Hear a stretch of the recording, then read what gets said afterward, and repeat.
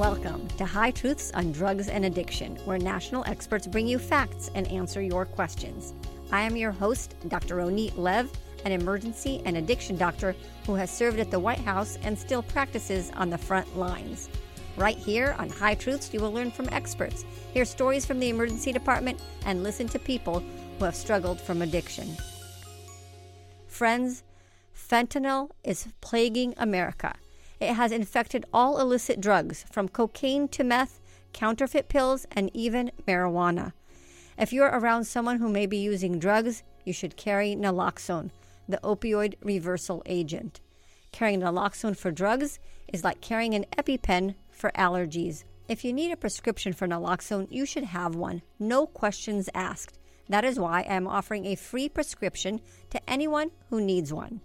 Come visit me on hightruths.com to learn more about the show, submit a question, or download a free prescription for naloxone. And if you like the show, do me a favor. Give us a 5-star review and subscribe. Your stars are very much appreciated and go a long way in supporting the program. This week's episode would not be possible without the generous support from our sponsors. A sincere and warm thank you to CCR, Center for Community Research, enhancing public health and safety through informed action.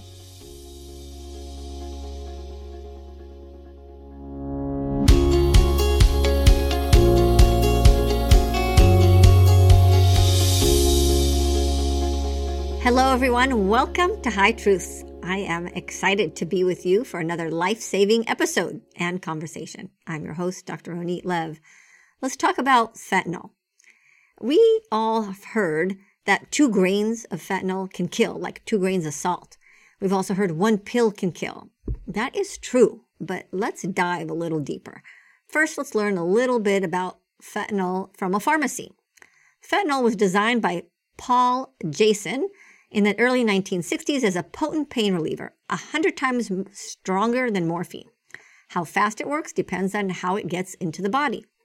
If it goes in through the vein, it has the fastest effect. In the vein, it goes straight to the blood and has an immediate onset of action. The effect of pain and decreasing breathing may take an additional few minutes. If fentanyl is injected into the muscle, it takes 7 or 8 minutes to take effect.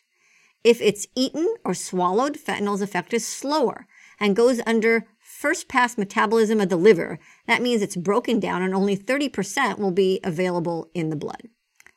Through skin, absorption of fentanyl using patches is the slowest way to take effect. It takes 12 to 16 hours before fentanyl reaches its therapeutic index when it's used through a patch. The patch includes some alcohol that assists the transforming of fentanyl from the skin and absorbed into the body. By the way, medical patches should never be cut. I had a patient who was prescribed a fentanyl patch and decided to cut it so he wouldn't get so much. And he almost died on a ventilator in the ICU because cutting the patch released more drug faster, not less drug. Fentanyl from the drug dealer is different. A bag of fentanyl is often not pure fentanyl. It is cut with various adulterants such as acetaminophen, Tylenol, xylazine, or other chemicals. Fentanyl also has hundreds of analogs, and the common ones we hear about is carfentanil, but there are others such as acetylfentanyl and 4-fluoroisobutylfentanyl. They're all trafficked into our country. While it is true that 1 pill can kill and 2 grains of pure fentanyl can kill, it is not true that a law enforcement officer, a first responder, or a good Samaritan has the same risk of touching fentanyl or providing first aid. With that, let's hear our question of the day. Hi, my name is Andrea Green. Thank you, Dr. Lev, for your podcast and many years of service in the emergency department. I am one of the charge nurses at Mercy Hospital and have been for many years. Sadly, I have done countless CPRs and resuscitations over these years. We have done many on patients who have overdosed on fentanyl and other drugs. What is the myth of exposure to fentanyl to the medical staff by doing CPR on someone who overdosed? Andrea, thank you so much for your question. Andrea is one of my favorite emergency department nurses and heroes. She will not give up on a CPR patient and pull all strings to save a life. She did that for my husband. One Christmas Eve a few years ago, I called her telling her that my husband was having chest pain, and I feared the worst. I flashed forward to, God forbidding, being a widow or living with a cardiac cripple and all the bad things that a paranoid wife would have. And Andrea was waiting for me as I drove my husband to the hospital. She got him out of the car, onto a gurney as I went to park the car. By the time I parked the car and returned, his EKG showed classic ST elevation heart attack, and he was packaged up to go to the cath lab. He's now 2 stents later and doing well, thank God. And thank God, as well as God's angels, Scripps Mercy's emergency department nurses, and Andrea Green. Thank you, Andrea. To answer your question, Andrea, I have no less than a leading national expert on the subject, Dr. Lewis Nelson. Dr. Nelson is board certified in emergency medicine, toxicology, and addiction medicine. He is triple boarded. He's professor and chair of the Department of Emergency Medicine and chief of toxicology at Rutgers, New Jersey Medical School. He's editor of textbooks and is a national advisor to poison centers, the White House, federal, state, and local agencies, and to me. You can find Dr. Lewis Nelson's bio on the High Truth show notes. Dr. Lewis Nelson, welcome to High Truths. Hi, thanks for having me. We're going to have fun. I've been looking forward to seeing you again and having a nice How Truth conversation, and you're going to do some myth busting for us. But before we start, I thought I would ask you about what drew you. We're both emergency physicians, but you got drawn to toxicology. I call them like the smartest group of ER doctors. And specifically, you became an expert in addiction and illicit drugs. How did that happen? Yeah, how did that happen? Well, I loved pharmacology in medical school. And during residency, I always got really interested in developing, guidelines and processes for using medications in patients. And I sort of always liked, one of the great parts about emergency medicine is that you're the jack of all trades and you can do everything. You know more about everything than anybody else does. But there's always somebody who knows more about any specific issue than you do. So I always felt I needed to be an expert in something. And, there weren't a lot of options. And it turned out that the option that was available was one that really meshed well with my interests, which was medications and drugs. So I went and did a fellowship in medical toxicology, and I found various areas of interest as I went through it. So for a while, I was interested in cardiovascular drugs, but somehow, because of the patient population we manage, because of the communities we live in, I always seem to get drawn back towards substances of use and abuse, cocaine and amphetamines, and of course, opioids. And as the opioid epidemic sort of took root back in the mid-90s, this sort of became an obvious pathway of interest for mine. And I got involved with a lot of projects and organizations that were focused on these sorts of issues. And, back in the day, we were really pariahs, the group that was saying that opioids are a problem, because that was the heyday for the pain management folks. Mm-hmm. Saying we need more opioids, not fewer. Addiction is not a real issue. In fact, there used to be this sort of whole concept of pseudo addiction, right, where we were undertreating pain, making patients look like they had addiction, right? And it always became just kind of fascinating to me. It was iterative and built upon itself. And I got to where I am today through that process. It's so actually really refreshing or validating for me to hear you say that, because I was drawn to the whole opioid issue from parent victims, parents who've lost their children from prescriptions that easily I could have written. And that was way before the CDC or anybody said anything. And they were saying pseudo addiction, or, that's not really, it's dependence versus tolerance. And I just looked at patients who died and from the morgue and their prescriptions. And it's like, they didn't care whether you called it pseudo addiction or whatever you wanted to call it. These people were dead from prescriptions that we wrote. And it doesn't matter why. We have to do something about it and make things, Yeah, it was a tough time for physicians. I mean, we were being bombarded in every direction by, and everybody knows this, I think, but whether it was, the Joint Commission or CMS and patient advocacy groups and the government and FDA telling us we were just doing it all wrong and we needed to prescribe more and more and more, and pain was a terrible thing. And we were ignoring a really big problem. At least the royal we. I mean, some of us were very focused on it. I think in the end, I think we turned out to be right. There are still people out there telling us we're not, and we're ignoring pain. And I hope we're not ignoring pain. I mean, I don't think anybody that practices medicine can say pain's not a real issue.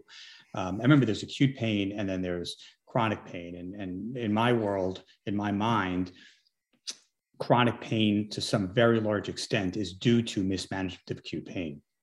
Right. There are clearly people with chronic pain syndromes. Nobody's going to argue that, but it becomes very expedient for diagnostic reasons to call people's problems something that has a medical sounding term associated with it. And we came up with a lot of these syndromes that might be largely masking underlying psychological or psychiatric illnesses, depression or anxiety or other things. And we sort of gave them names that sounded very fancy. And many of those turned out to have pain associated with them. And that led to the obvious use of good pain medicines for them. Remember, opioids are good pain medicines. Mm-hmm. They're just dangerous pain medicines. And they are the best pain medicines we have, but they just have a lot of baggage associated with them. And the silver lining, I think, with the whole opioid prescription epidemic, which, by the way, I think has ended. We no longer have a prescription opioid epidemic. But the medical community got engaged. That we changed our practices. We found better ways to treat pain without addiction. I do trigger point injections all the time. The other day, I had a patient with back pain, and he was 10 out of 10, and I put a little lidocaine and bupivacaine in his back, and he left with zero pain. Right. So we've upped our game as a medical community to do better. Mm-hmm. And the other silver lining is we became more engaged as a whole, as a medical community, in the issue of addiction itself. Mm-hmm. Yeah. Am I allowed to disagree with the host? Of course you can. Let's debate. Yeah. Well, so a lot of people say we don't have an opioid epidemic anymore. No. I said opioid prescription. We have a horrible opioid problem driven by fentanyl, but the overprescribing of opiates in itself, I think, is over. The medical community still needs to practice safe prescribing. We can definitely do better than that. But I think the data, but yes, disagree with me. It's okay. So if you look at the data, and you just take the CDC data, for example, and you watch your trajectory of opioids from, the early 90s, and of course in 97 and 96, 97 when OxyContin came out, and you watch the trajectory go up. We hit, 30 or 40,000 deaths a year from prescription opioids. And it sort of plateaued there for many years. And then in 2010, we started seeing an uptick in heroin as the purity increased and the price fell. We started seeing heroin deaths start to rise. And then in 2013, we started seeing fentanyl make a real, appearance in earnest. We've always had little mini clusters of overdose, but never to the degree we have starting in 2013. So right now, clearly, 75% of the opioid-related deaths are due to fentanyl or some equivalent. But the trajectory of the prescription opioid death epidemic has maybe gone down a little bit, but it's still reasonably there. All right, I'll disagree, and I'll tell you why, because I think I know the source of our disagreement is the data.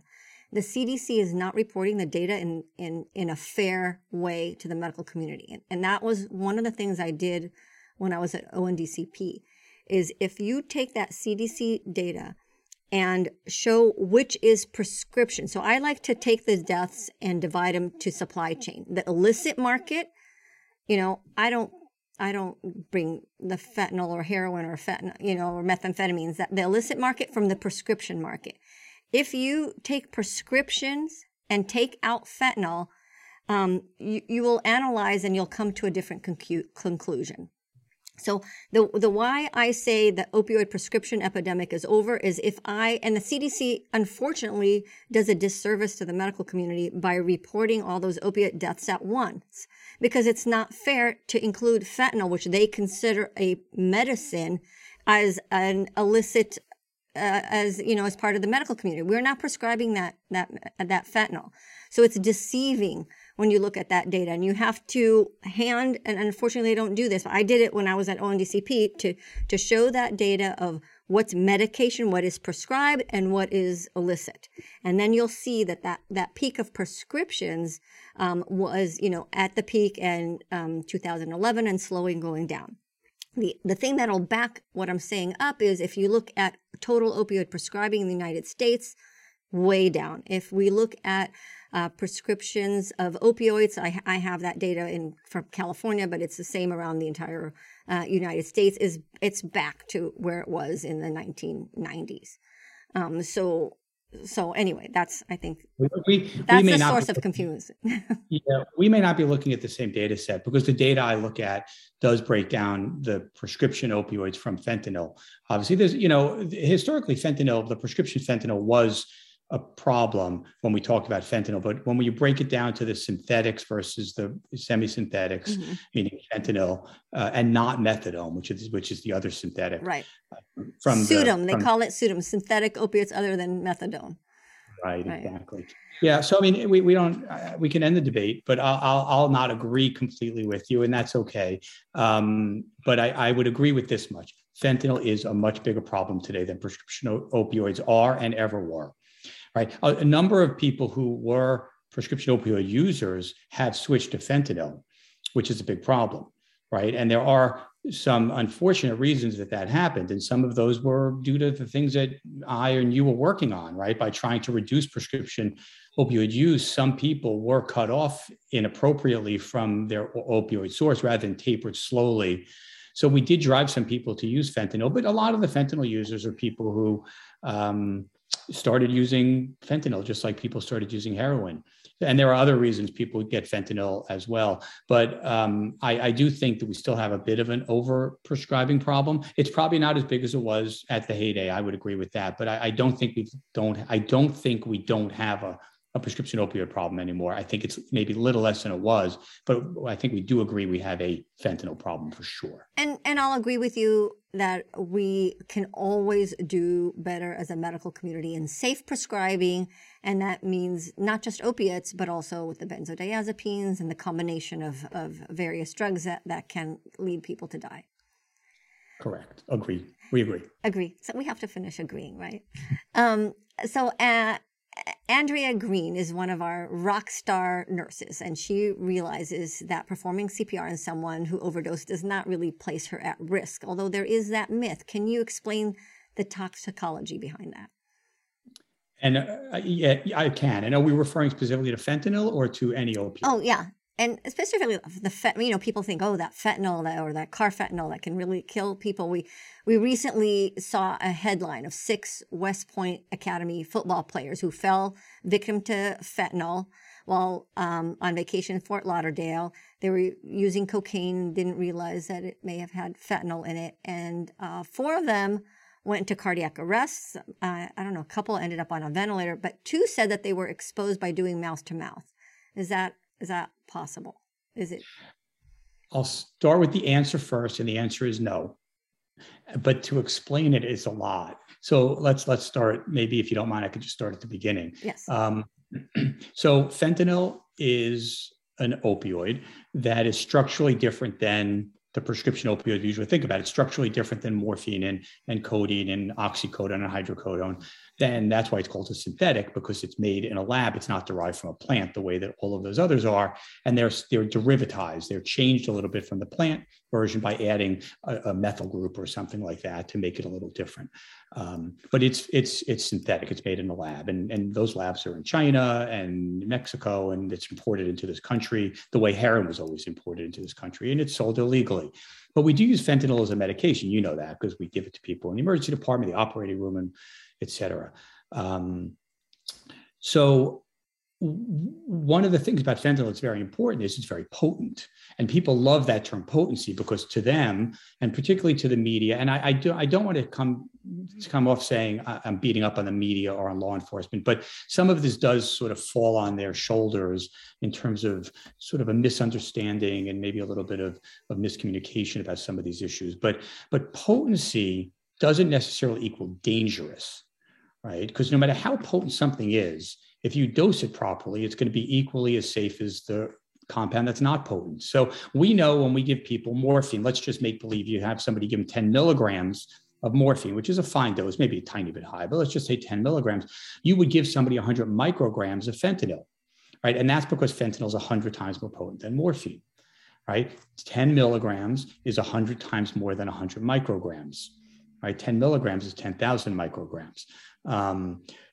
So if I gave you 10 milligrams of fentanyl, you would die. But if I give you 100 micrograms of fentanyl, you'll be fine. So one of the problems we see with the word potency is it's interpreted as meaning dangerous. But there's really nothing inherently more dangerous about fentanyl than any other opioid. Right? So that's one big thing that people have to really understand. There's nothing magically dangerous about fentanyl, carfentanil, any of the other drugs. The other big issue in toxicology that's very important is exposure route or exposure pathway, right? If you have a drug sitting on a table and you don't go near it, you can't be exposed to it. And especially a drug like fentanyl, which is a powder, and it doesn't have any vapor pressure, which means it doesn't volatilize, right? If I put some gasoline on the table, you'd smell the gasoline from across the room because it's volatile, but powders don't do that. So just keeping it at the most extreme, a powder sitting on a table can't poison somebody sitting next to it, right? So then you say, how does it get into the body? Well, we know we give it to people IV and it gets in instantly and its effects work within about a minute. IV in the brain, in the vein, straight to the blood. Into the blood, which then gets right into the brain because the blood goes right to the brain. Most people who use it either take it intravenously or snort it.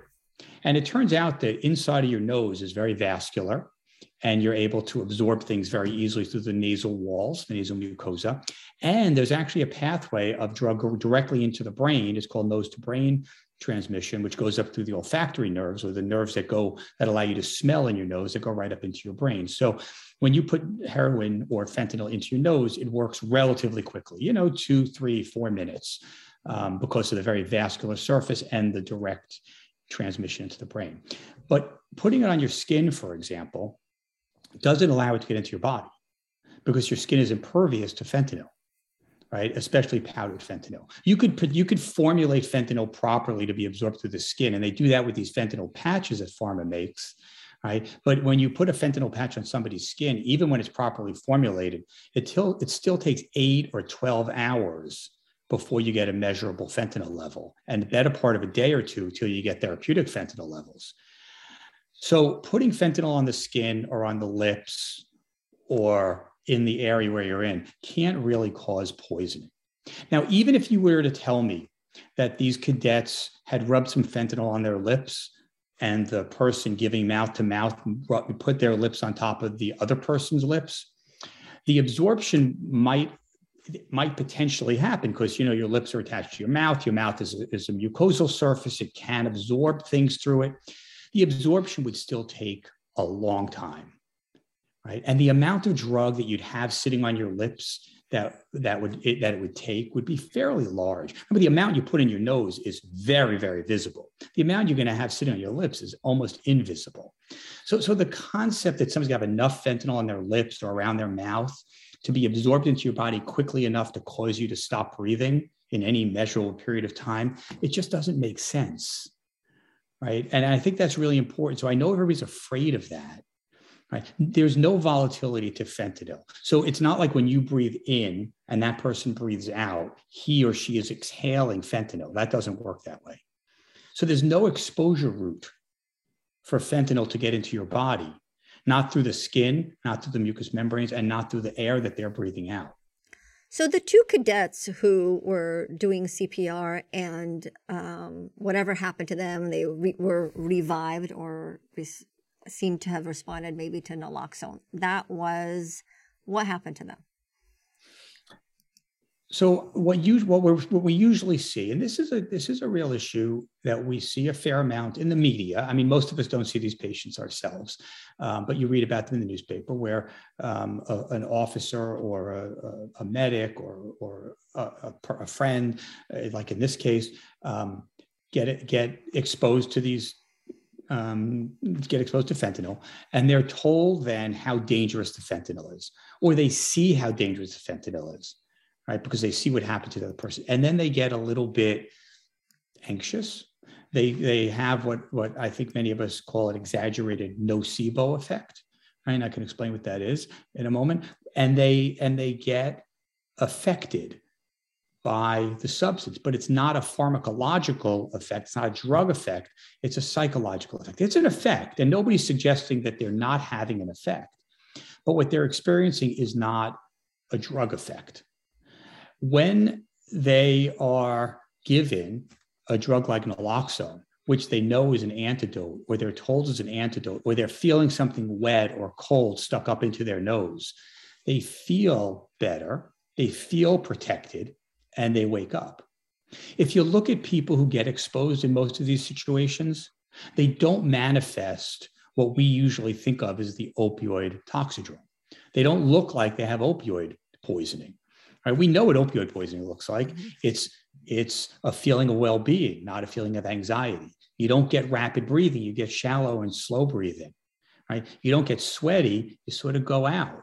And so all of the effects that all of these people demonstrate are not really consistent with being opioid poisoned, but they're very consistent with suffering the nocebo effect or an anxiety attack.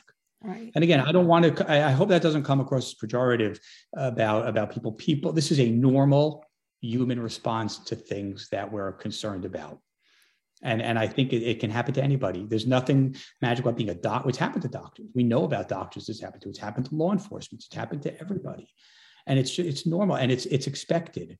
Right? I think the problem that we see is that it's being misinterpreted as poisoning, but it really isn't. So if I can just explain the nocebo effect really quickly, because I think people know the placebo effect. I think that's a common term that people think about. And that's if I give you a red pill and tell you it's going to make your headache go away. Even if the red pill has sugar in it, it makes your headache go away, right? Because it's the power of suggestion. And if I give you 2 red pills, it works better than one red pill. If you do a blue pill, it works even better, right? The nocebo effect is exactly the opposite.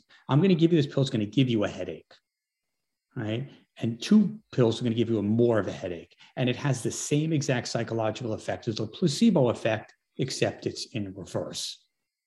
Right. And it's a real disease. It's not a weakness. It's not like, oh, you're weak, you were anxious. It is a biological effect. It happens to people. I mean, some people, they get anxious when they see blood and they get syncopal, they pass out from blood. The bigger they are, the harder they fall. We've all seen it happen to, 220 pounds, 6'2" linebackers. It's not a personal weakness. It's just a normal human response. And you never know it's going to trigger it. Right. But I do think that part of the messaging that we've put out there to law enforcement in particular about how dangerous this is, how dangerous fentanyl is, has been driving this epidemic that we're seeing of law enforcement and others being affected, not pharmacologically, but psychologically by the fentanyl. So let's just finish our talking points on CPR. Doing CPR will not cause someone to overdose, either in the hospital by any of the medical staff, and not if you're doing to someone who passed out in front of you from using fentanyl and you're doing CPR to save their lives as you're waiting for 911. That will not make you overdose, period. Correct. Think about how many times that happens. And half the people we see brought into the ED, they're getting CPR mouth to mouth by a family member or a bystander. And we don't see these people getting affected, right? We know that the drug is dangerous if used improperly, but we also know that the drug is distributed by drug dealers and it's manufactured and transported by other people, and they're all fine. Right? We know the users use them and they're not dying every time they touch or use the drug. If the drugs were that dangerous, there would be no more drug users anymore. They'd all be dead. There'd be no more drug dealers anymore. They'd all be dead. Right. So yes, the drugs can be dangerous when they're used at the wrong dose, and it is essentially only a dose problem. Right. So a big dose will kill you. And we see this, we see people who take either too much drug or the drug is improperly concocted by the drug dealer. Right. It's very hard to mix drugs that are very potent safely. Right. It's one thing when you're putting spoons full of a drug into a mixture, but when you're putting pinhead amounts into a mixture, it's very easy to add a couple of extra pinheads and not know you've done it. And now you have a drug mixture that's got 3, 4, 5 times more drug than it should have. It doesn't mean the exposure route is going to be any different. You still have to get it into the body, but if you put it into the body, in an appropriate way, it's going to have an exaggerated effect. Right.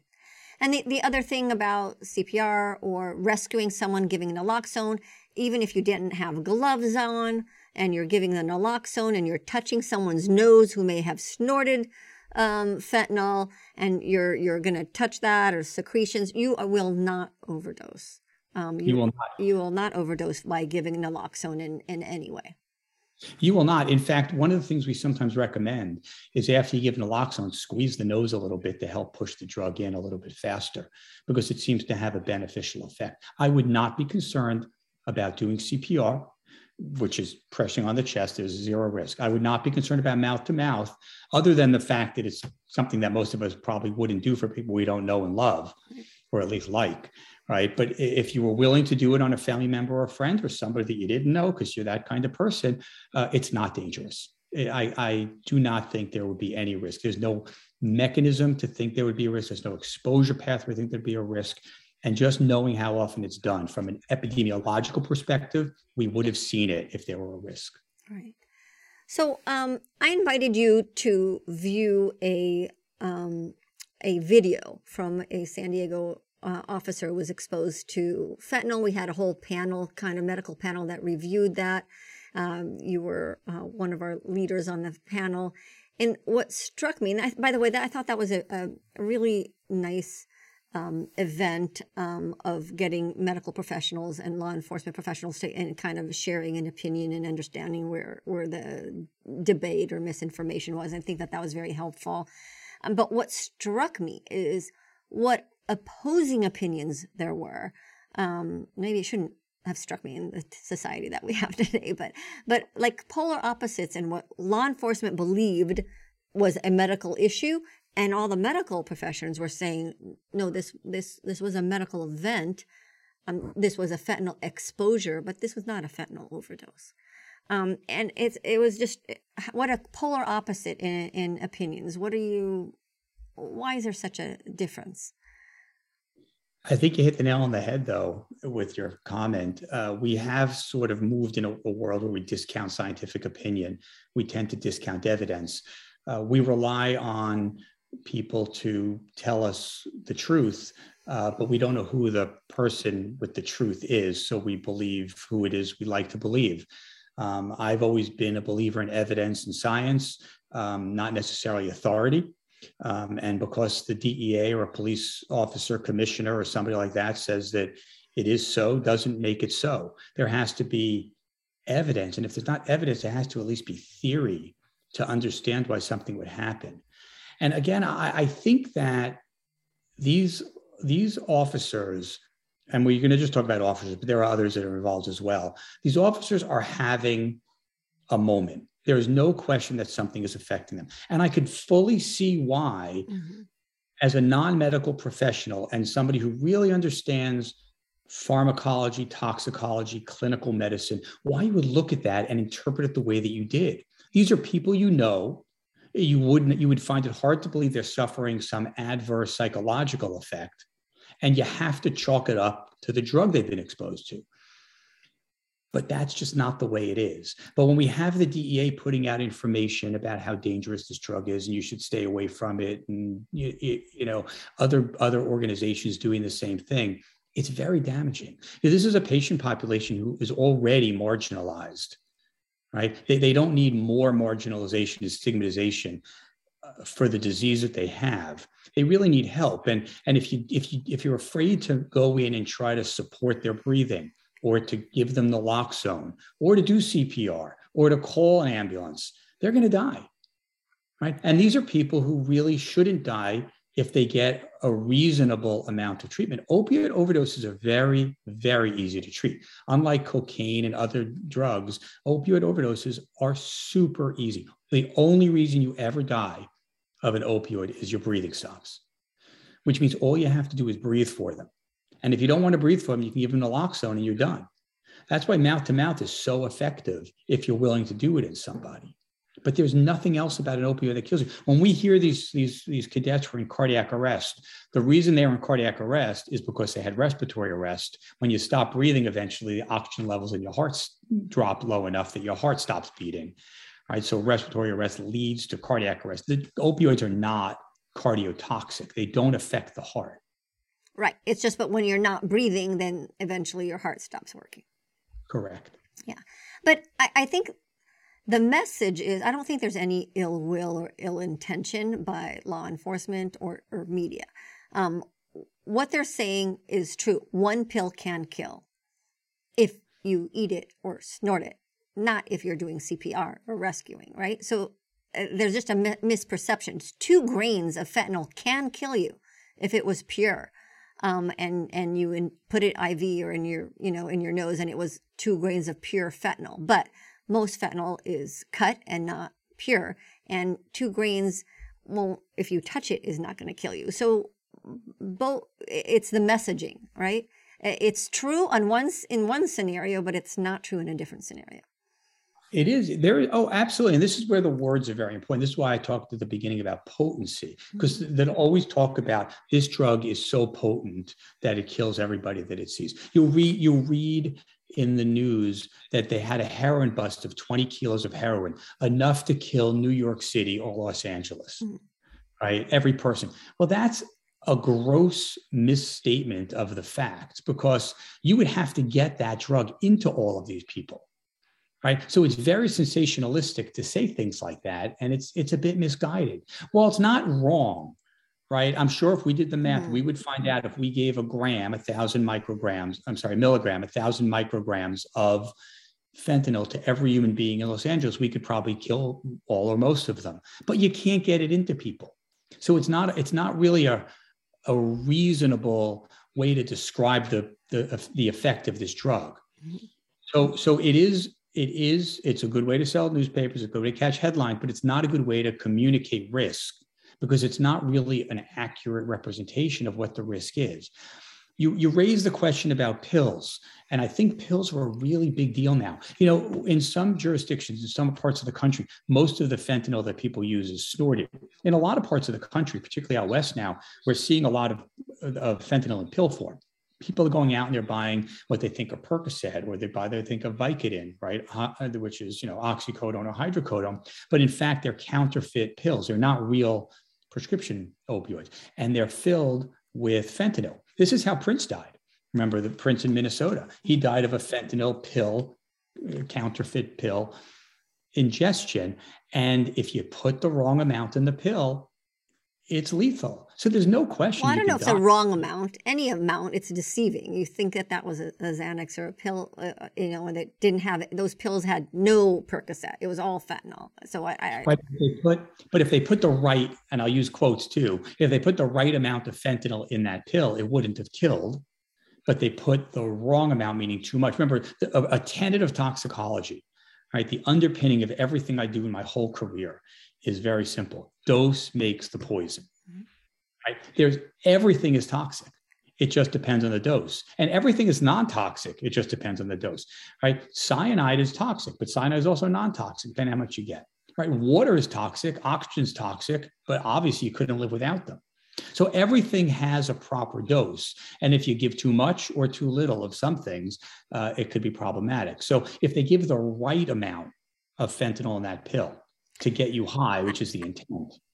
I don't know. I have trouble with saying the right amount of an illegal drug that you don't even know. You thought you were buying a Xanax. How could that even be the right amount? To me, I think that could be murder, right? But I'm using the term right amount, meaning non-lethal amount, maybe safe amount. Remember, opioids. Maybe a better word to say instead of the right amount, it's a medically therapeutic dose. Right. Okay. It's more than medical therapeutic, because medical therapeutic doses don't get you high. Okay. Right. And so if you're taking this to get high, you need more. But remember, there's what we call the therapeutic window. You use that; it's a good word, and that's the difference between the lethal dose and the therapeutic dose. And it could be very narrow. So the difference between a therapeutic dose and lethal dose could be double, or it could be very wide, or it could be tenfold, right? So you can take a lot more. If things have too narrow a therapeutic window, they're very dangerous. If they have a wide therapeutic window, you can take a bit extra and not get sick. But you're right, it's a semantic issue. And when I say the right dose, you're right. I'm using the word right dose, meaning non-lethal dose. Right. As opposed, right, not necessarily, because if you're buying alprazolam, Xanax, and you're getting fentanyl in it, it's not the right drug at all. If you're buying oxycodone, you're getting fentanyl, it's not the right drug, and so it can't be the right dose because it's not the right drug. But I think the concept I'm trying to get across is safe, but even safe is a funny word, right? Because it's safe from lethality, at least in this case. Right. It depends what other things you're taking, et cetera. But now we understand the risks, no risk of CPR, no risk of naloxone.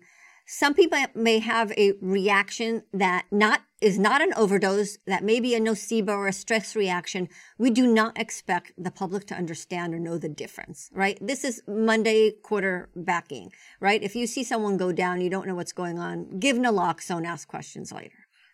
I think that's a fair assessment. It's very hard. I mean, in the hospital, we have machines, we have stethoscopes, we have a lot of people that do this for a living standing around. In the field, you walk up to somebody who's not conscious or looking atypical. Naloxone is not going to hurt anybody who's not opioid dependent. Right. And in that San Diego case, we praised the first responders because you know that was later for a diagnosis of whatever the officer had that was not a fentanyl overdose, but responding with Narcan in the field where someone's going down, you that's what you do. And they absolutely did the right thing. And then, then later we can pontificate about what really happened. But you see someone go down, give naloxone, call 911, let us figure it out, what really happened later. I agree. But the next step is the messaging. So to prevent that from happening again, we have to change the message. The message can't be that this is so dangerous. So when that officer opened up the back of the truck and he found that white powder there, and suddenly without even really touching it, got very dizzy and went out with his eyes open, and his partner came.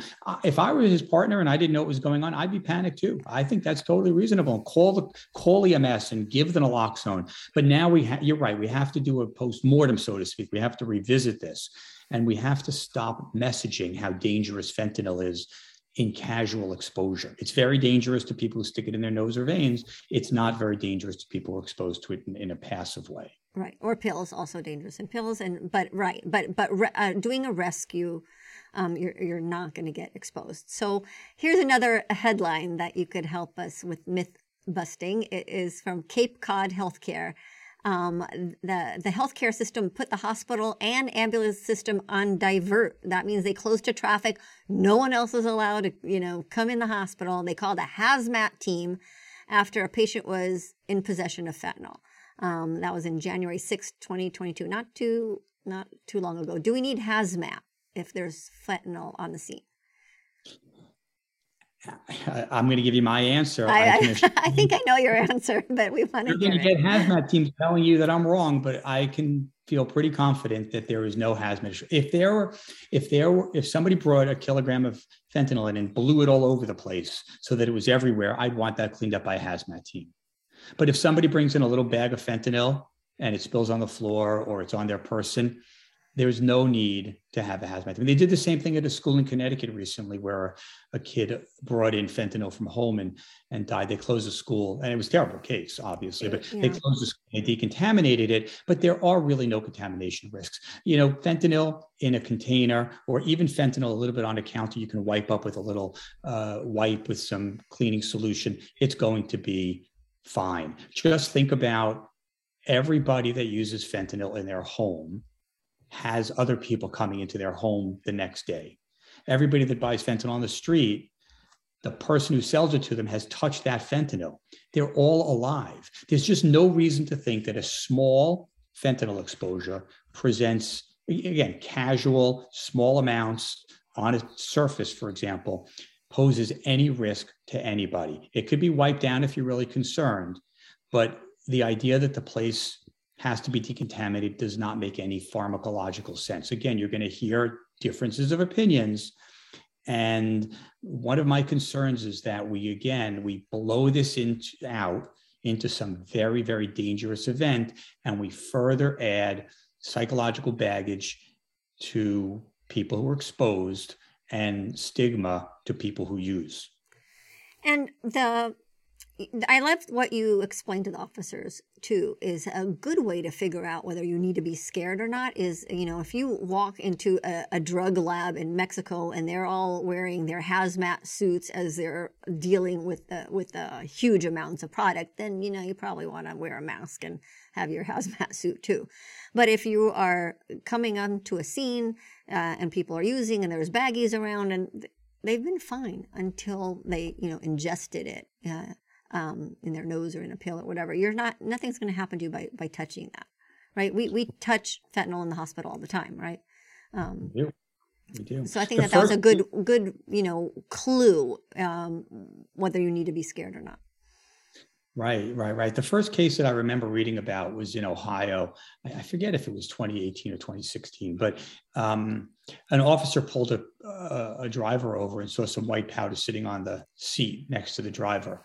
And he was outside the car. The driver had rolled down his window, and the officer started feeling sick. And he got sweaty and he got short of breath, and he passed out, and they called the ambulance, and he got naloxone.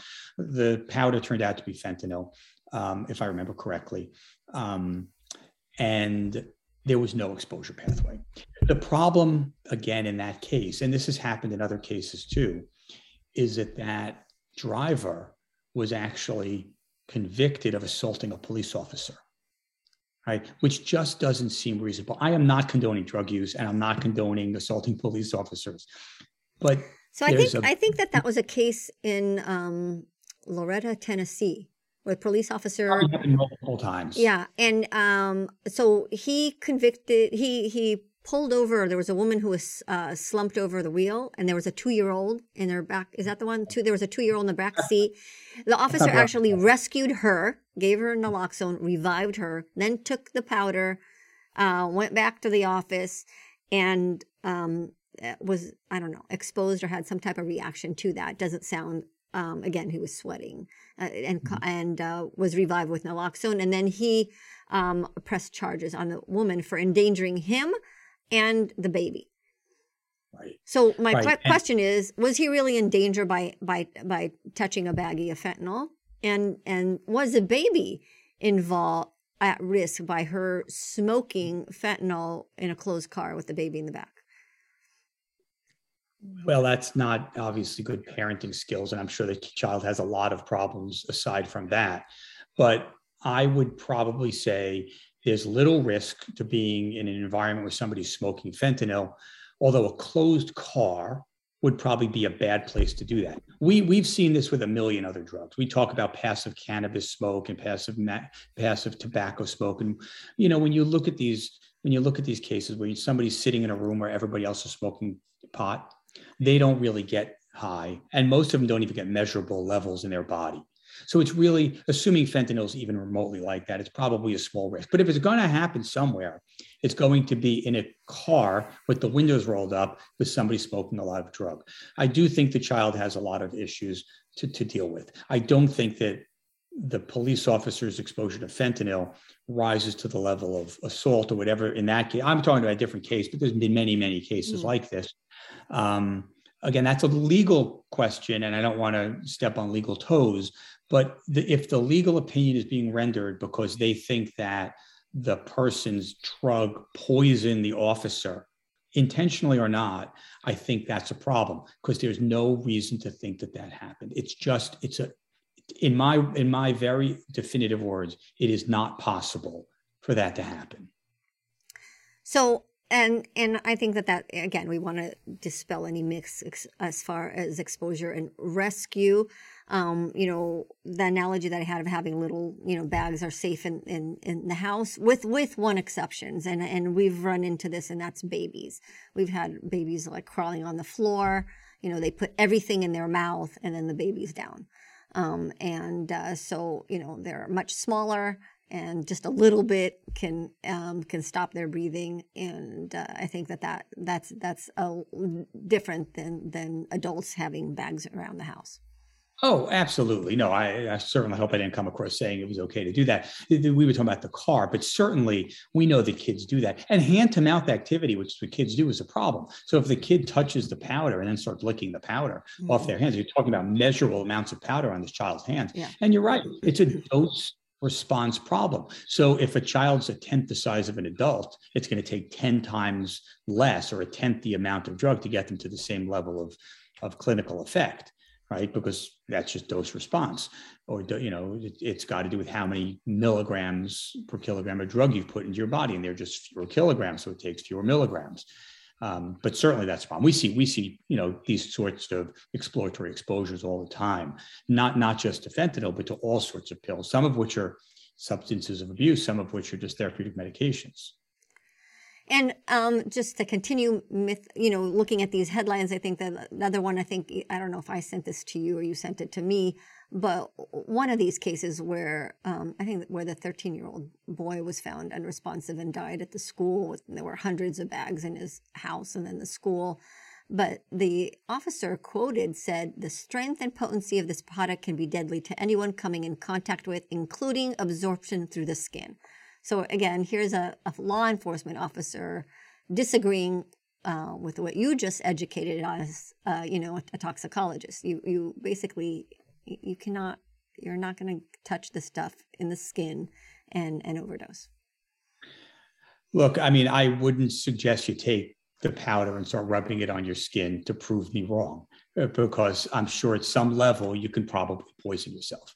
But if you in a typical casual exposure, there is no risk. I'm going to just state the empiric evidence, which is people sell this stuff, carry this stuff, and use this stuff all the time.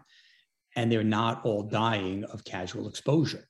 There's just no reason to think a police officer's skin or a rescuer's skin or a doctor's or a nurse's skin is any different. We find fentanyl packets on people all the time in the emergency department. We pick them up and we throw them either into the sharps container, or depending on the amount, we give it to law enforcement, right? This is what happens. The vast majority of law enforcement that picks up the fentanyl packets, the vast majority of rescuers and other people don't get sick. Some do, a tiniest percentage. And these are the people we're talking about that make the news.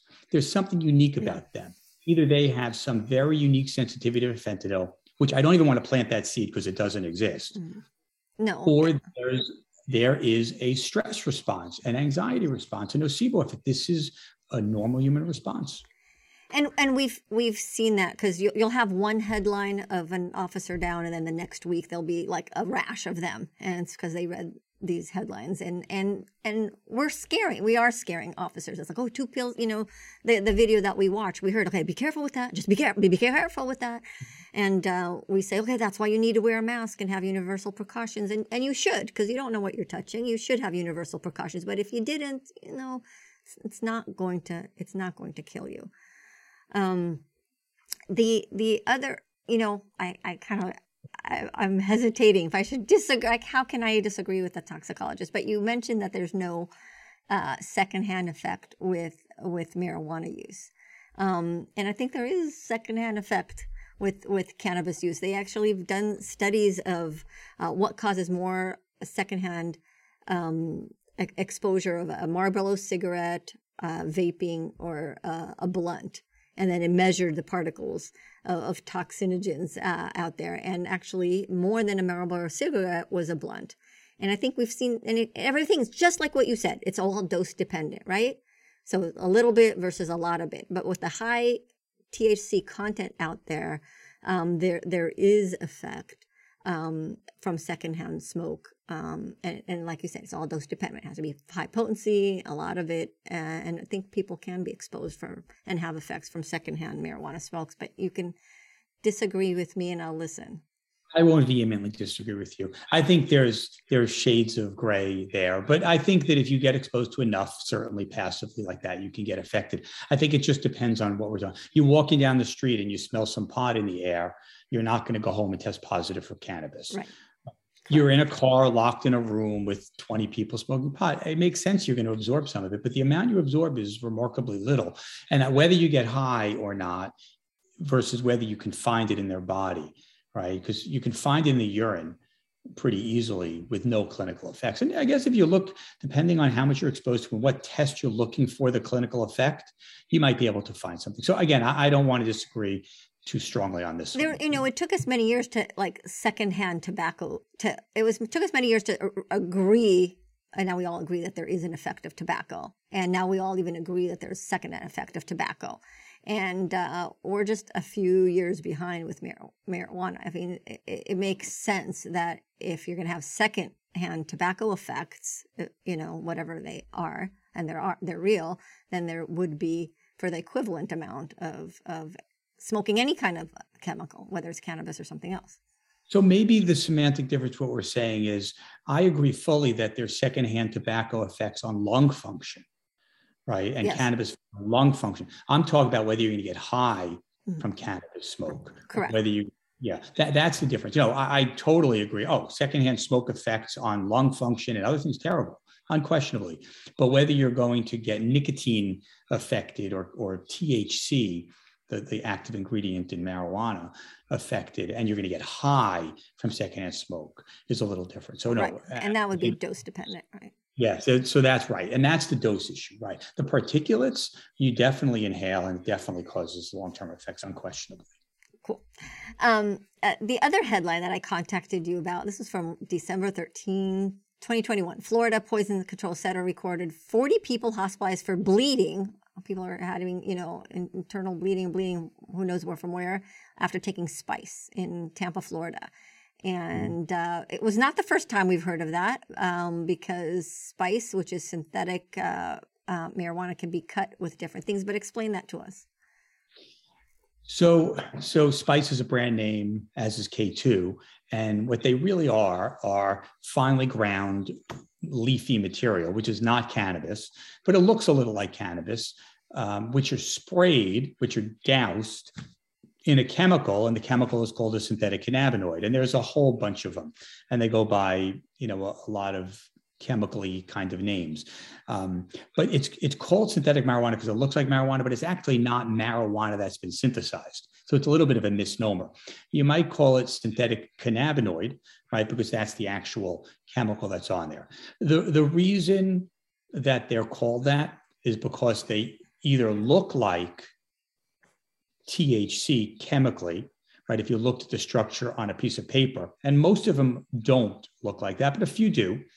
Or they bind to the cannabinoid receptors in the brain and they cause clinical effects. Interestingly, even though they look like cannabis, like THC, or they bind to the cannabinoid receptors in the brain, their clinical effects are not like cannabis.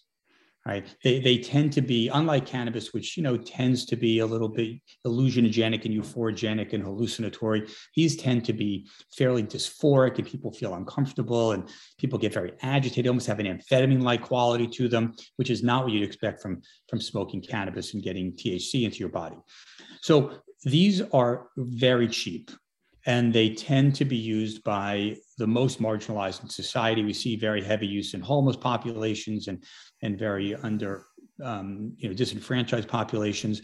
One of the problems that we've seen randomly, and nobody really knows why this has happened, but there's been a handful of these epidemics, of these clusters, like the one you just talked about, is somebody adds to that mixture a long-acting anticoagulant, usually called brodifacoum, but there are a few others, which is like warfarin, which many people take for their blood clots or their heart valves.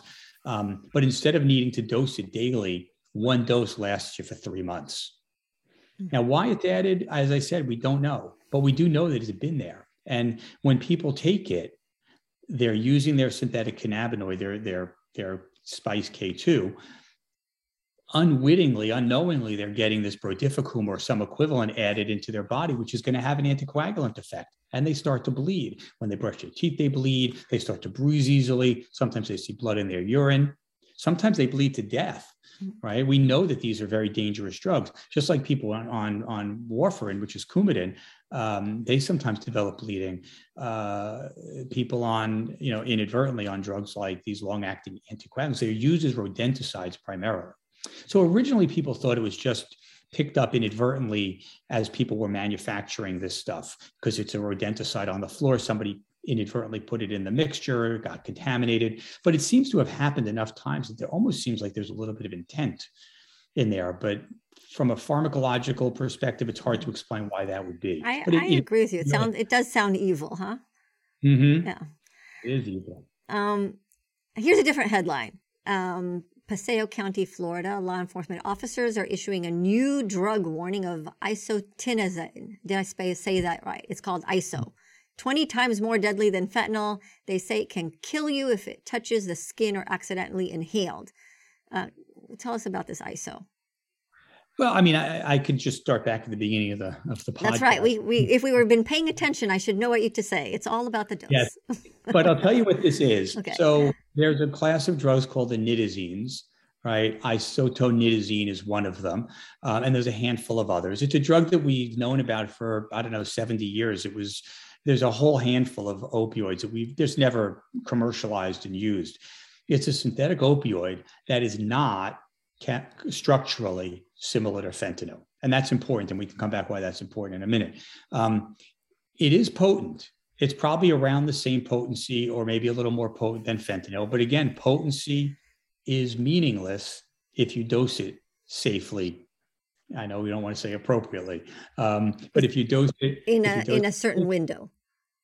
Right. If I know that this drug, let's just say the drug's 10 times the potency of fentanyl, mm-hmm. I have to give you 10 times less of the drug than I would give you a fentanyl. But remember, you don't take, and one of the tricks here is you don't take the actual drug in isolation. It's mixed into a powder or a formulation of some sort, because you would never be able to see this amount of drug. It is well smaller than a pinhead. So, I mean, that's true with even aspirin, or acetaminophen, right? A 325 milligram pill is in a 2 gram pill. So most of that Tylenol tablet you're taking is filler. It's not acetaminophen. And so it's the same thing here, except 325 milligrams of acetaminophen is way bigger than a couple of micrograms of a nitazine or a fentanyl.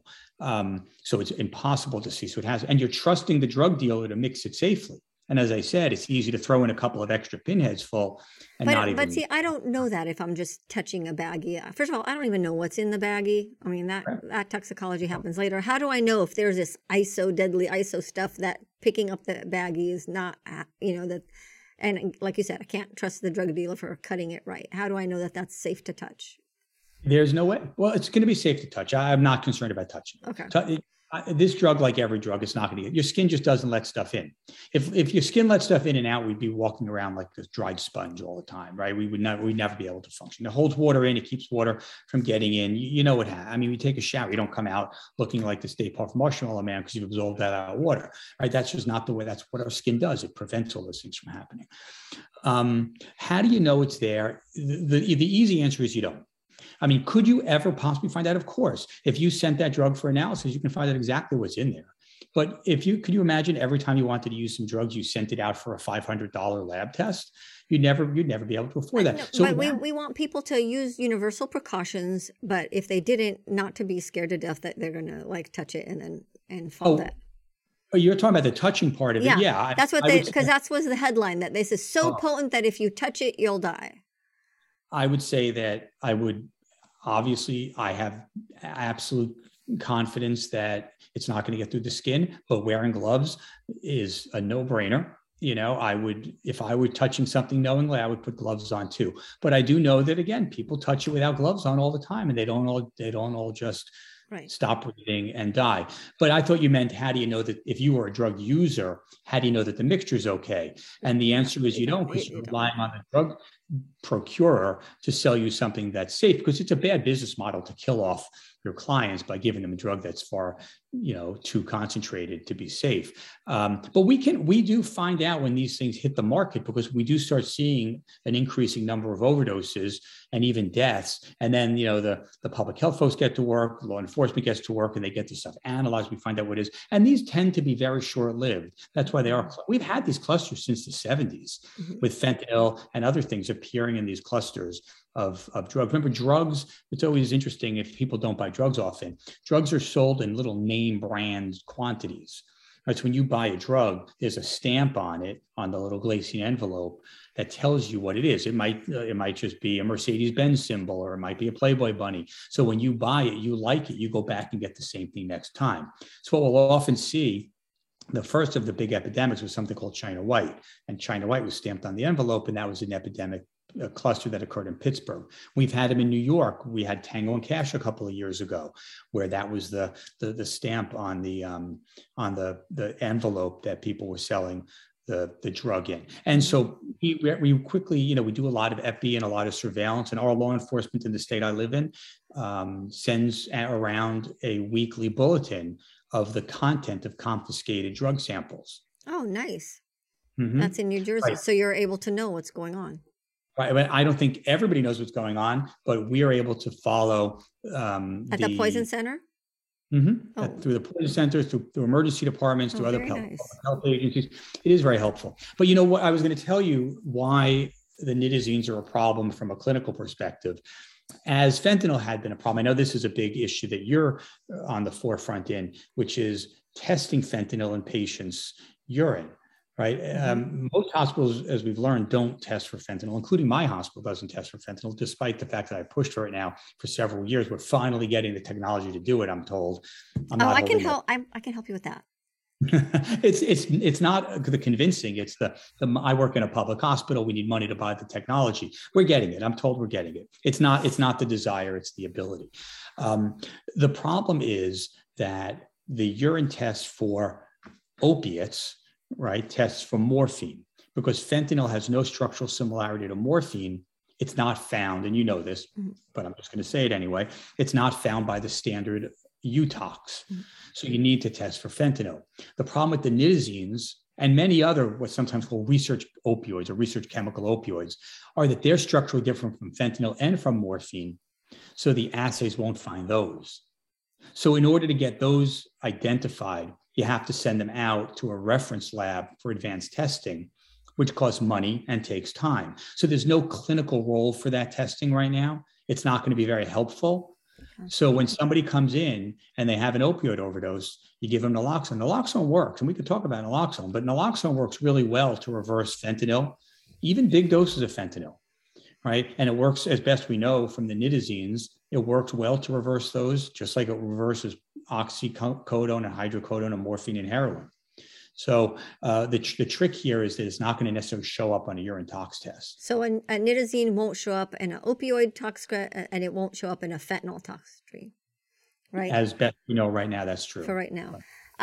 That's great. And it's a perfect segue because I did want to ask you about fentanyl testing, and you and I were both involved in the emergency department drug surveillance study. That was kind of cool that we were across the country from each other and able to be in the same study. I'm in San Diego and you're in New Jersey, and we sent urines from the emergency department that had toxicology ordered on them, and they got comprehensive testing. Can you tell us about your involvement in the study, and have you learned something from that? Well, it was great for us because we don't do advanced testing on our samples. We get, in fact, I don't really use a lot of UTOX testing on patients who come with drug overdoses because I know what they've taken. So proving it for $100 doesn't really help me very much clinically. From an epidemiological perspective, there's a huge benefit to collecting that data. Unfortunately, somebody has to pay for it. One of the nice parts about this study was they paid for it. So they took our urine samples and they ran them for all of these wonderful exotic tests that we'd always love to be able to do just because we're so interested in what our patients are using, but somebody's got to pay for it. And they found exactly what we'd expect is they were using an array of fancy, exotic fentanyl derivatives and other opioids. There's a fair amount of other drugs out there, cocaine and methamphetamine and phencyclidine and all kinds of other things. So it validated what I think we knew, and it was nice to see. And it was nice to be able to compare over time the trajectory of some of these drug use and compare it to other parts of the country. Because, even though we're one big country, we have a lot of regionalization of drug use. And it's kind of interesting to see and watch the drug craze waves, et cetera, move around the country. And even from Canada, which has actually been the leader in a lot of these new drug trends lately. It's always historically been here.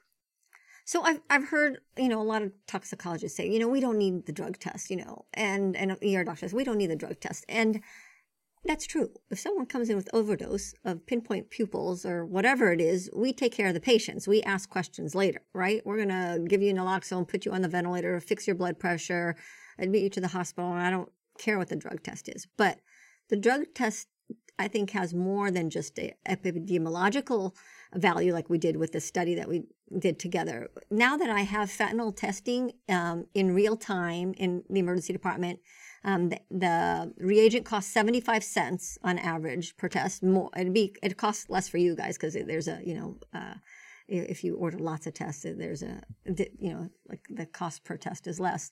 But it changes the conversation after the overdose, right? Or after the test. If somebody comes in, it's like they think that they used whatever. I had a guy the other day who thought that he used Viagra and he was very anxious. Something's wrong with me. I'm having a heart attack. He wasn't having a heart attack. And I was able to tell him that you had fentanyl. It's like, no, it wasn't. It's like, it makes him realize. And now some guy who I thought had Viagra, I'm sending him home with the prescription for naloxone. And I've just seen that my conversation, my prevention conversation, my dialogue with my patient when I'm sending them home and I'm doing counseling is different when I tell them that you were exposed to fentanyl, especially not the ones who know that they're using, but especially for the ones who don't realize that they're using.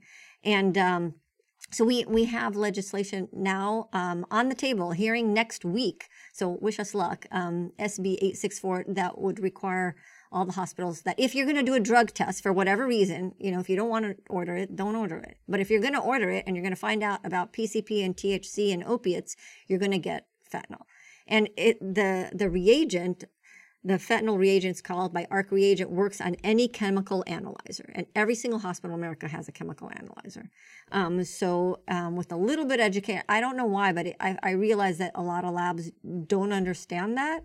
And it took some education of, how to buy the reagent and where to put it. And that there's not even the rural hospital of America has a chemical analyzer and is able to include fentanyl. It's just a matter of education and the 75 cents it takes to buy that reagent.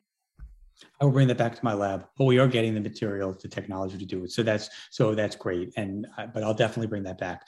I hope nobody walks away thinking I said that there's never a need to do it. I think your description of a case is spot on, and those people should get it. And you also said, I think where we do have pretty good common ground is that for somebody who comes in and said, I used opioids, I overdosed, sending a test is probably not worthwhile, right? We know what they did. We proved that they did what they said they did, but we just spent $100 to do it. So I don't know that unless we're wrong. Sometimes we're wrong, right? So here's a good analogy. See if you back me up on this one. So a lot of times we have this with people who are drunk in the ER, right? And it's like, oh, that person's just drunk.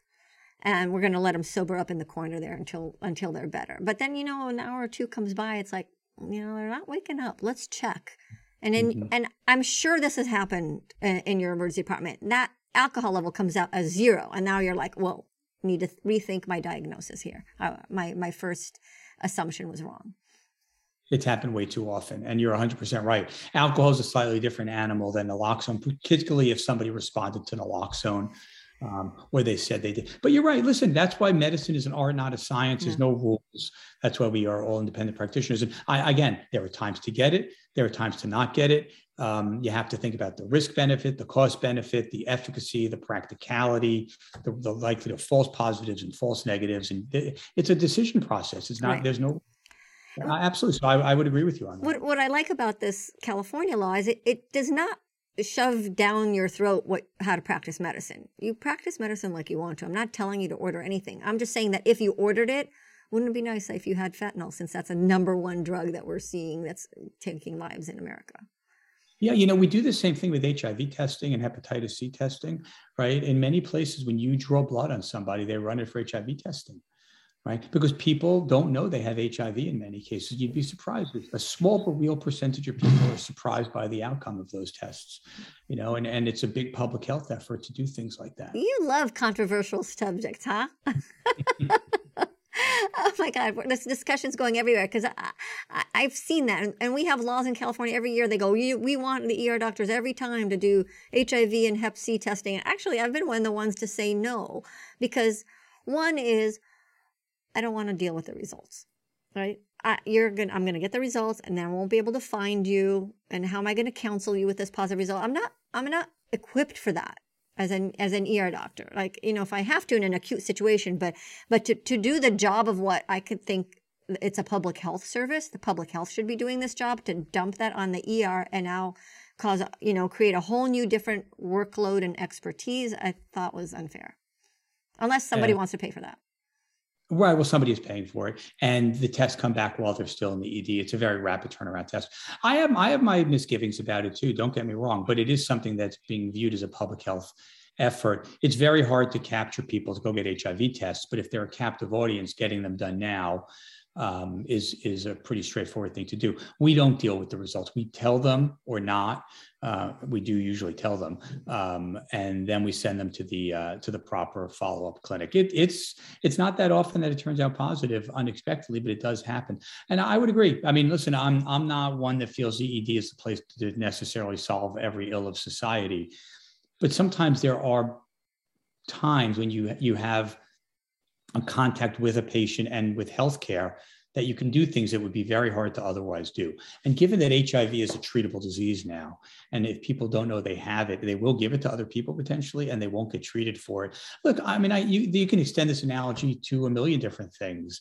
And whether it's a public health benefit and it's a cost benefit positive, meaning favorable, is up for debate. And it's a big debate in healthcare. And I won't disagree with you disagreeing, because I'm not sure I disagree with you not agreeing with me. I think there's a lot of shades here. I'll go 360 with you that maybe if you're working in an ER that's really high risk and you know that that's an area, then you are doing a public service. But to say like all of California, every time you draw any blood test that you should do this, I think that's also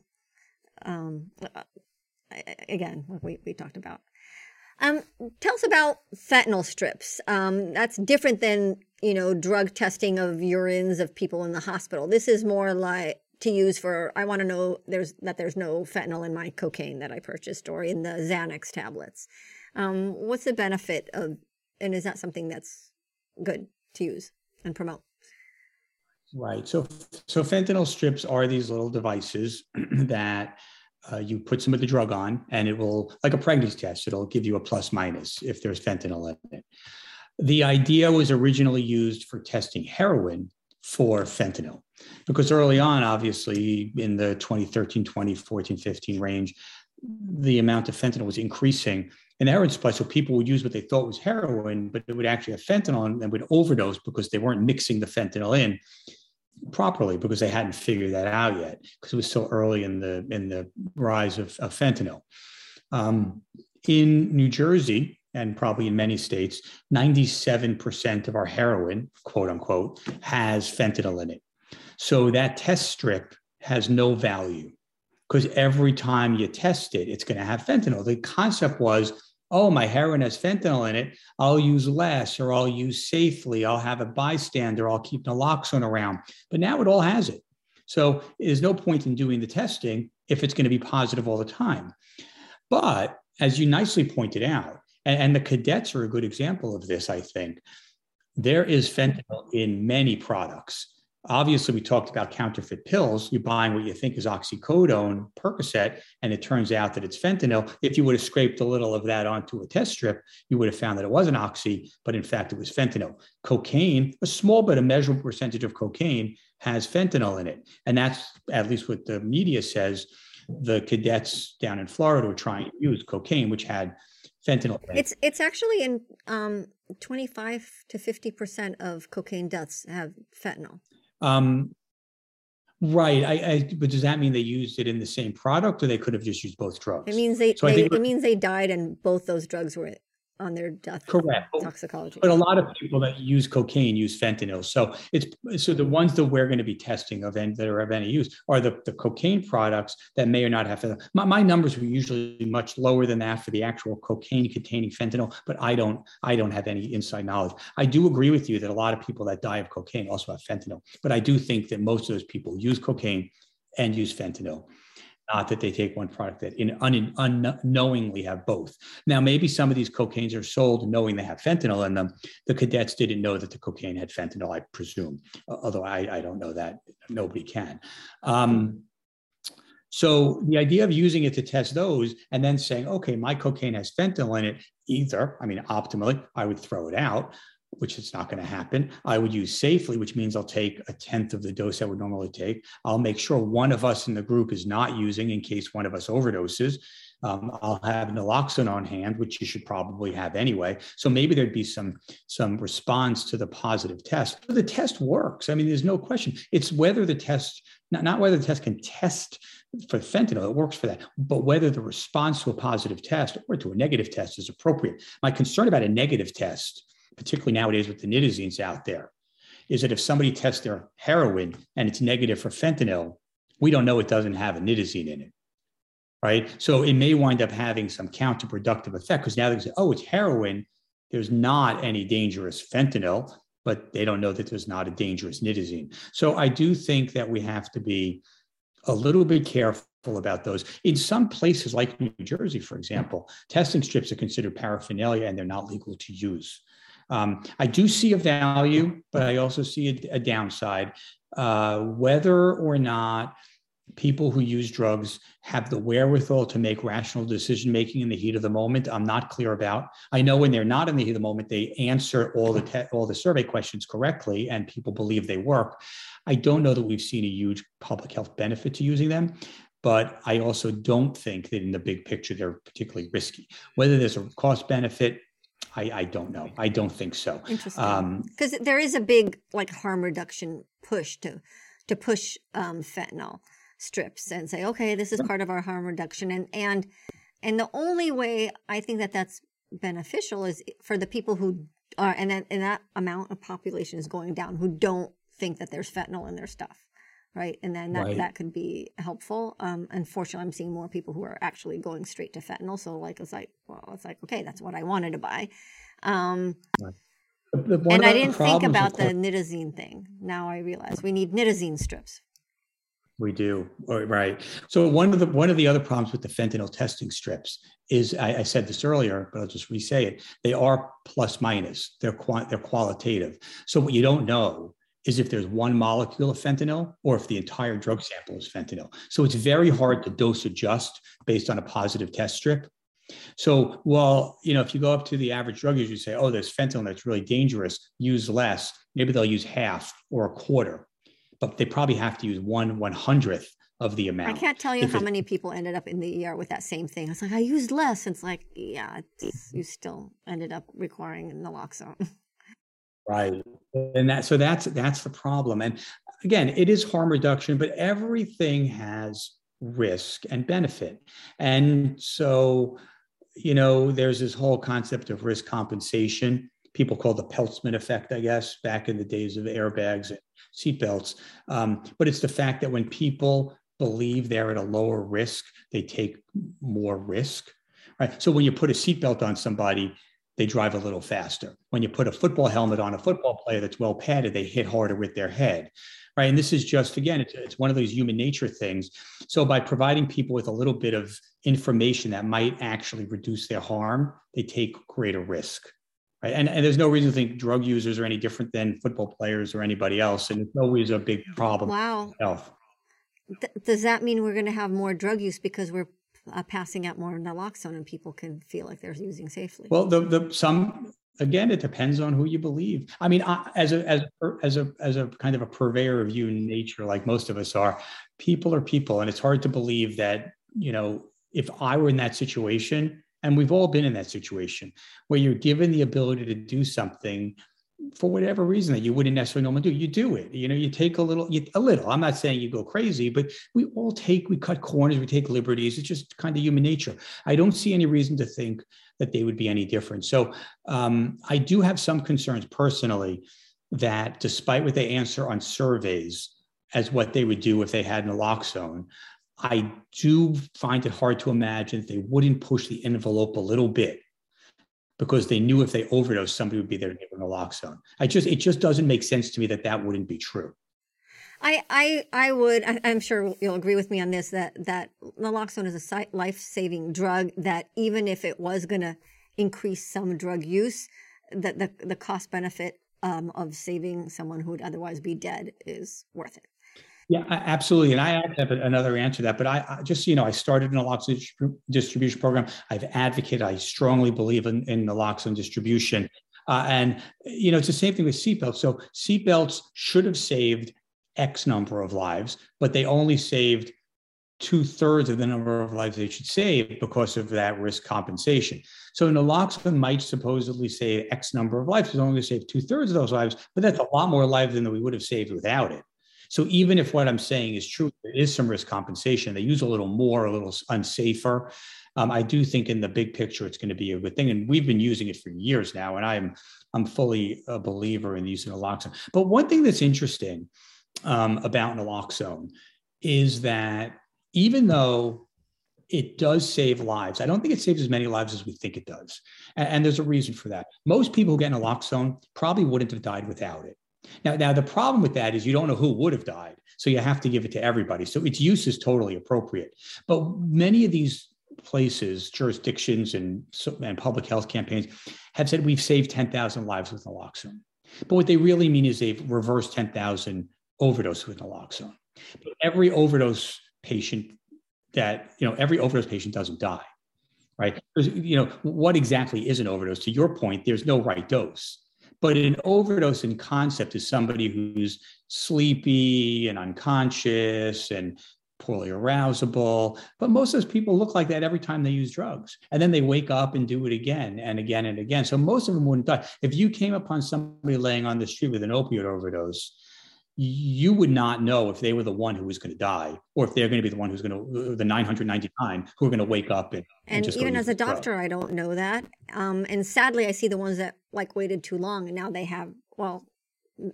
either go to the morgue and I don't see them, or they waited too long and they're in ARDS and on a ventilator. Correct. Right. But again, I'm a big believer in naloxone. I think it should be used liberally by people. If you don't know that somebody did or didn't take an overdose, you should give it. But I just want to be clear that when you look at the numbers of reversals is not the number of lives saved. I'm not suggesting we don't use it. I strongly believe we use it, but I just think we have to, again, it's about messaging, and it's something we just have to be careful about. Right. Well, maybe out of, let's say, 10,000 naloxone administrations was not 10,000 lives actually saved each time, but there were 10,000 almost deaths. They could have. We don't know. Yes, absolutely. And we don't know who they were. Right. So again, I strongly believe, I'm not arguing against, but it's the messaging. It's you just think about it. You're in San Diego. Let's say there are going to be, I'm going to make up a number, 5,000 people tonight are going to overdose with opioids in San Diego, and maybe you'll have a death. I mean, how many deaths a year do you have in San Diego? 300, 400, whatever, right? Some of opioids. 1,000, I don't know, whatever it is. But there's a lot more than 1,000 people who overdose with. We're at over 400 of just fentanyl. We average 2.5 fentanyl deaths a day. Okay. So let's put the number at 1,000. But there are probably 5,000 people a day who overdose, and then they just get up and use again and again and again. So they're using, right? But since there's no proper dose, and since the effect that they're going for is an overdose, they're not looking for pain relief, they're looking to get high, right? And the act of getting high is function. See, this comes down to the semantic of the word overdose. Medical examiners think overdose means death.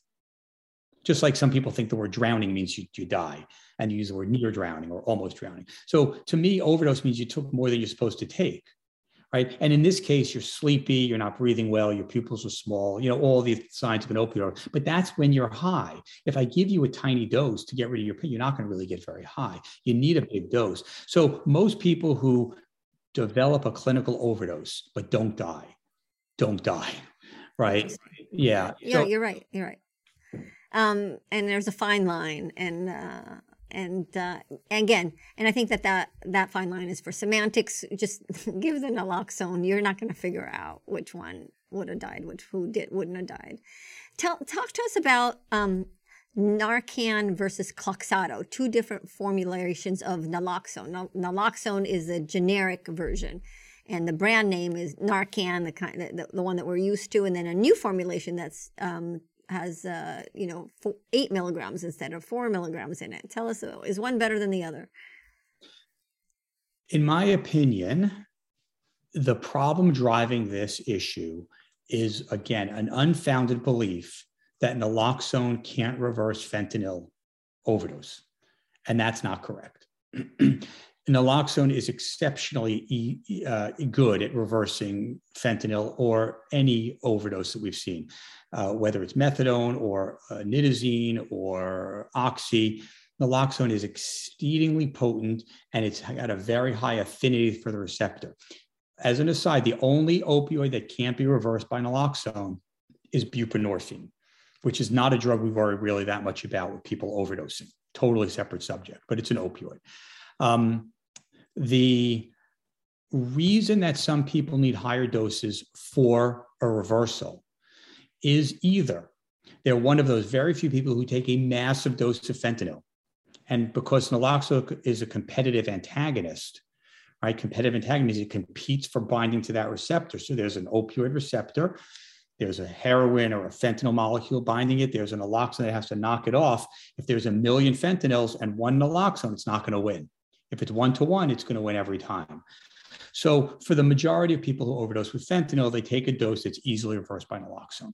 But the reason naloxone appears not to work in some patients is because it's given too late. To your point, you got to give it early. Because once you're not breathing long enough, your brain starts to malfunction. You develop what we call hypoxic encephalopathy, right? And that is in varying degrees. Early on, you could, it wears off in 15 minutes. Later on, you never recover and you're brain dead, right? So you want to catch these people when they're still reversible. So if I give you a big slug of fentanyl and I'll give you naloxone right away, you're going to wake right up. But if I leave you laying there for 10 minutes, poorly breathing, your brain not getting oxygenated, when I give you naloxone, you're not going to wake up. I've knocked the opioid off the receptor, but your brain just can't reverse because it's not poisoned anymore. It's now hypoxic. So those are the two big reasons. Who I did catch in time, but I need to give them another dose and another dose. They keep falling asleep and then they wake up. And then I end up putting them on a Narcan drip, not even Kloxxado, just a drip in ICU because it's lasting forever. I've never really understood, is it just they took so much more naloxone and that's why I need them on a drip? No. They've took so much more fentanyl. Is that why they need to be on a drip? There are a few answers to that, but just to finish that last point up. So one of the reasons this other preparation came out is because this unfounded belief that these potent opioids, again, it comes back to miscommunication, but these opioids are so potent, they need a greater dose of naloxone to reverse them. Remember, potency has very little to do with reversibility. Reversibility has to do with affinity. So not how many milligrams per kilogram it takes to have an effect, which is potency, but how tightly the opioid binds to the opioid receptor. Naloxone has a higher affinity than all these opioids. So except for those very massive overdoses or in people who have hypoxic encephalopathy, naloxone always works. And even in the hypoxic patients, naloxone is working to do what it's supposed to do. The patient doesn't wake up. So I think the problem with these very high dose opioid naloxone preparations is that the biggest risk of naloxone, far and away, is the precipitation of opioid withdrawal, which is not a benign event. When you develop abstinence-related opioid withdrawal that occurs over a day, it's slow to develop. It's insidious and you do okay with it, and it never kills anybody. There are very few adverse effects. It's miserable, you crave, your bones hurt, you vomit. I mean, it's not a pleasant thing to go through, but you don't die. But when I bring you from coma to full-blown withdrawal in 1 minute by giving you a big dose of naloxone, you get really sick. People have heart attacks, they have strokes, they have seizures, they have, you said ARDS, pulmonary edema, they get that. It's a very risky thing to do. So rather than giving a 4 milligram dose and going to an 8 milligram dose, I think they should go from a 4 milligram dose to a 1 milligram dose. Right? That's going in the wrong direction and misguided, right? Because remember, the end point of naloxone reversal is not awakening, it's breathing. It's breathing. So all you need is for your patient to breathe. So I think, again, it's misguided. To answer your other question, the degree, the length of time that somebody is opioid intoxicated depends on the opioid. It depends on the dose to some extent. And it depends a little bit on the reversal agent that you use. Naloxone lasts about an hour. Most opioids that we take in that hour have gone through about a half-life of elimination, which means that if you have a level of X of your heroin, an hour later when the naloxone wears off, or maybe 2 hours later, you're going to have half X. In most people, half X is associated with awakening because X is high, half X is not high, but sometimes half X could still be above wake up and be normal again. So you need to give a second dose. That's particularly true with longer acting opioids. Certainly methadone, we see this because methadone's got a half-life measured in about 24 hours, not in 1 or 2 hours. So methadone users that overdose often need to get put on naloxone infusions. Most of the routine opioids, heroin, oxy, hydro, things like that, don't really need to go on naloxone infusions. But heavy fentanyl users sometimes do. So there's an issue. Issue one is, what's the indication for the naloxone infusion?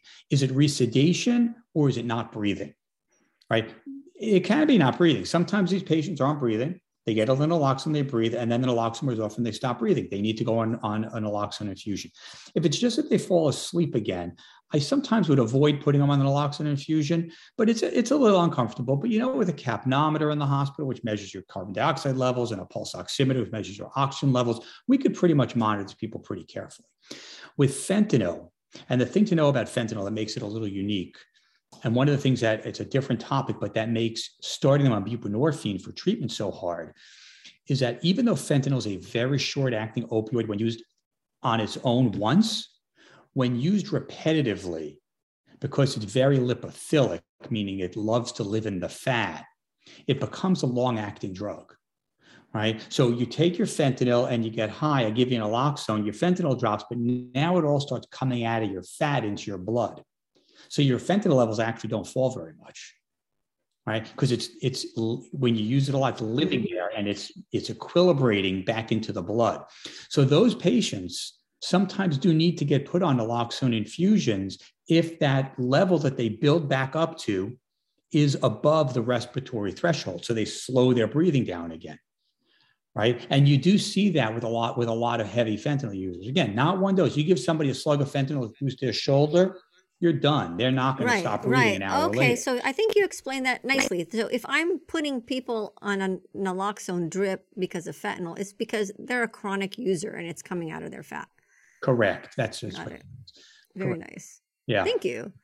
I just comment when I saw Kloxxado come out, my thoughts were really anger at the FDA. Like, you're spending money on this instead of making naloxone over the counter for everybody else. It's like, that's right. Like you could have made it free, right? You could have made it over the counter, but now we're and they're a great company, and they are a generic company and they're selling it for the same price point as Narcan, and they're doing good with it. So no blame on the company, but really as a country, this is where we're developing new brand names instead of going generic. That was my point of contention.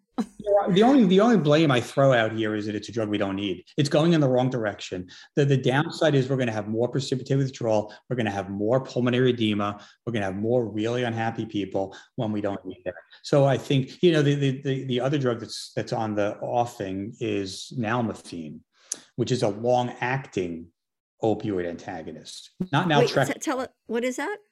It's called nalmefene. It's a drug we used to have available in the United States. It went away and it's coming back again by, again, a misguided belief that naloxone doesn't last long enough. Now, remember, the vast majority of people, one dose of naloxone is all they need. In the very specific situation you're talking about, sometimes they need a little more. And most of the time, we don't give it because they're not breathing. We give it because they're a little sedated than they want them to be. The last thing we need is a long-acting opioid antagonist. Because when we give them naloxone and they go into withdrawal, the best part about that is it only lasts an hour. But what now if it starts lasting 8 hours? Because that's how long nalmefene lasts. That's exactly what we don't want. There's really no benefit to a drug like that. It's dangerous and unnecessary. But that's what they're looking to market now. And again, the misguided approach or misguided belief that we need a longer acting naloxone preparation. And we don't. I'm glad I have you to have these discussions with us. That's great. I want to just kind of finalize with one topic, high potency THC. And I mean, I'm seeing adverse effects of that every day in the emergency department. Cannabis-induced psychosis, cannabis hyperemesis syndrome, drug interactions, people bleeding, not really from marijuana, but because they're on Coumadin and they're on marijuana or CBD, and various drug interactions with their blood pressure medicines. Or I don't know if you've seen this, but I've seen stroke code. Well, we'll have a whole stroke team come out, we think we're going to like save someone with intervention from a stroke. And it's like, no, it's just a reaction from marijuana. I've got 2 cases of that. If you have a couple, maybe we could write something up. But what are you seeing? What are you thinking? A dose makes the poison. That's the theme of this whole podcast, right? Whether it's fentanyl or THC, it's dosing. It's the theme of a life. Dose makes the poison. Too much of a good thing, right? A little THC makes you mellow, makes you feel good. Maybe some people get a little anxious. Too much, it's got real physiological effects. It does affect your blood pressure. It does affect your heart rate and your heart rhythm. There's clearly adverse effects. If and I'll say this again, but the high potency nature of the cannabis isn't the problem if it's dosed properly, right? So if you want to get X amount of THC and your drug has a certain amount and another drug has 10 times the amount, in order to get that amount you want, and it takes one part of the low potency THC, you have to take 1/10 the amount of the high potency THC to get the same amount of THC. But since that's not how people use drugs, they smoke a joint, this joint has 10 milligrams, this joint has 100 milligrams of THC, they're going to get too high. They're going to get THC toxic. And every drug has a dose response effect. And sometimes the dose response effects are predictable and sometimes they're not. But sometimes that a little of a drug, and as the dose escalates, you get a predictable effect. Sometimes the effects you get as you escalate the dose are not predictable based on the lower doses. So high dose, high potency THC is only dangerous because it's very hard to dose properly. I think we're asking too much. I mean, as doctors, it's hard to get people's, blood pressure just right with the blood pressure medicines or diabetes medicine just right with the amount of insulin. Sometimes it takes a year to get that dosing just right. And yet we expect people to go, oh, here, have your high potency THC, just use less or it's all that, I don't see how you expect the lay public to do that right when we can't even do that right in the medical profession. Very hard. Very hard. Well, that's one of the problems with marketing the high potency cannabis is I don't think it's reasonable to expect people to understand it. Listen, some of the places that didn't used to put the doses on the preparations they were selling, right? You remember there was that nice piece by the New York Times columnist when she went to Denver when they first started selling edibles, and she bought a cookie and she ate the whole cookie, not realizing that it was actually 18 doses in that one cookie. She was supposed to eat 1/18 of the cookie. I don't remember that piece. Yeah. But I mean, again, do you expect people just to eat a bite of a cookie? I mean, that's just not fair. That's right? why they problem. You got to make them in unit sizes. So now one cookie should be 10 milligrams or 20 milligrams, not 180 milligrams in a cookie. And so maybe the packaging said it, maybe it didn't. But we don't sell anything in the medical world without clear dosing instructions associated with them. So I don't know why we think medical cannabis or recreational cannabis should be any different. We should be able to sell it in, this is the dose. This is how much you should take. This is how much is in the preparation. You could do your own math, but somehow we have to message to people what a safe dose is and know about drug interactions and know about the risk of psychosis and know, people need to be informed consumers, and they're not now when it comes to cannabis, which is very different than meth or cocaine or fentanyl. People kind of understand the risks of that, and tobacco and alcohol. Marijuana is different. I like to point that one up because that's something where the public is not informed or is misinformed. And so I want to, what a great discussion. I want to end. Thank you, Andrea. Andrea is a nurse who I very much love. I can't express enough thanks to her, and I admire nursing care she provides, the teamwork in the emergency department. Andrea, I love you and wish you and your family the very best. And Dr. Lewis Nelson, thank you for your wisdom, your education. I so appreciate being able to email you random headlines and have such discussion. You educate me, and I really appreciate it. Well, thank you. This has been a lot of fun for me too. So thank you for having me. I've learned a lot myself. So this has been great. Thank you for listening to High Truths on Drugs and Addiction, where national experts bring you facts and answer your questions. This High Truths podcast is sponsored by CCR, the Center for Community Research, enhancing public health and safety through informed action. CCR is a San Diego-based nonprofit organization that has been recognized at the state and national level for community work on opioids, prescription drugs, methamphetamines, youth marijuana prevention, and data evaluation. Learn more about CCR at ccrconsulting.org. Our producer is Dave Rivas from Davey Boy Productions. I am your host, Dr. Ronit Lev. We hope we brought your day a little bit more high truths.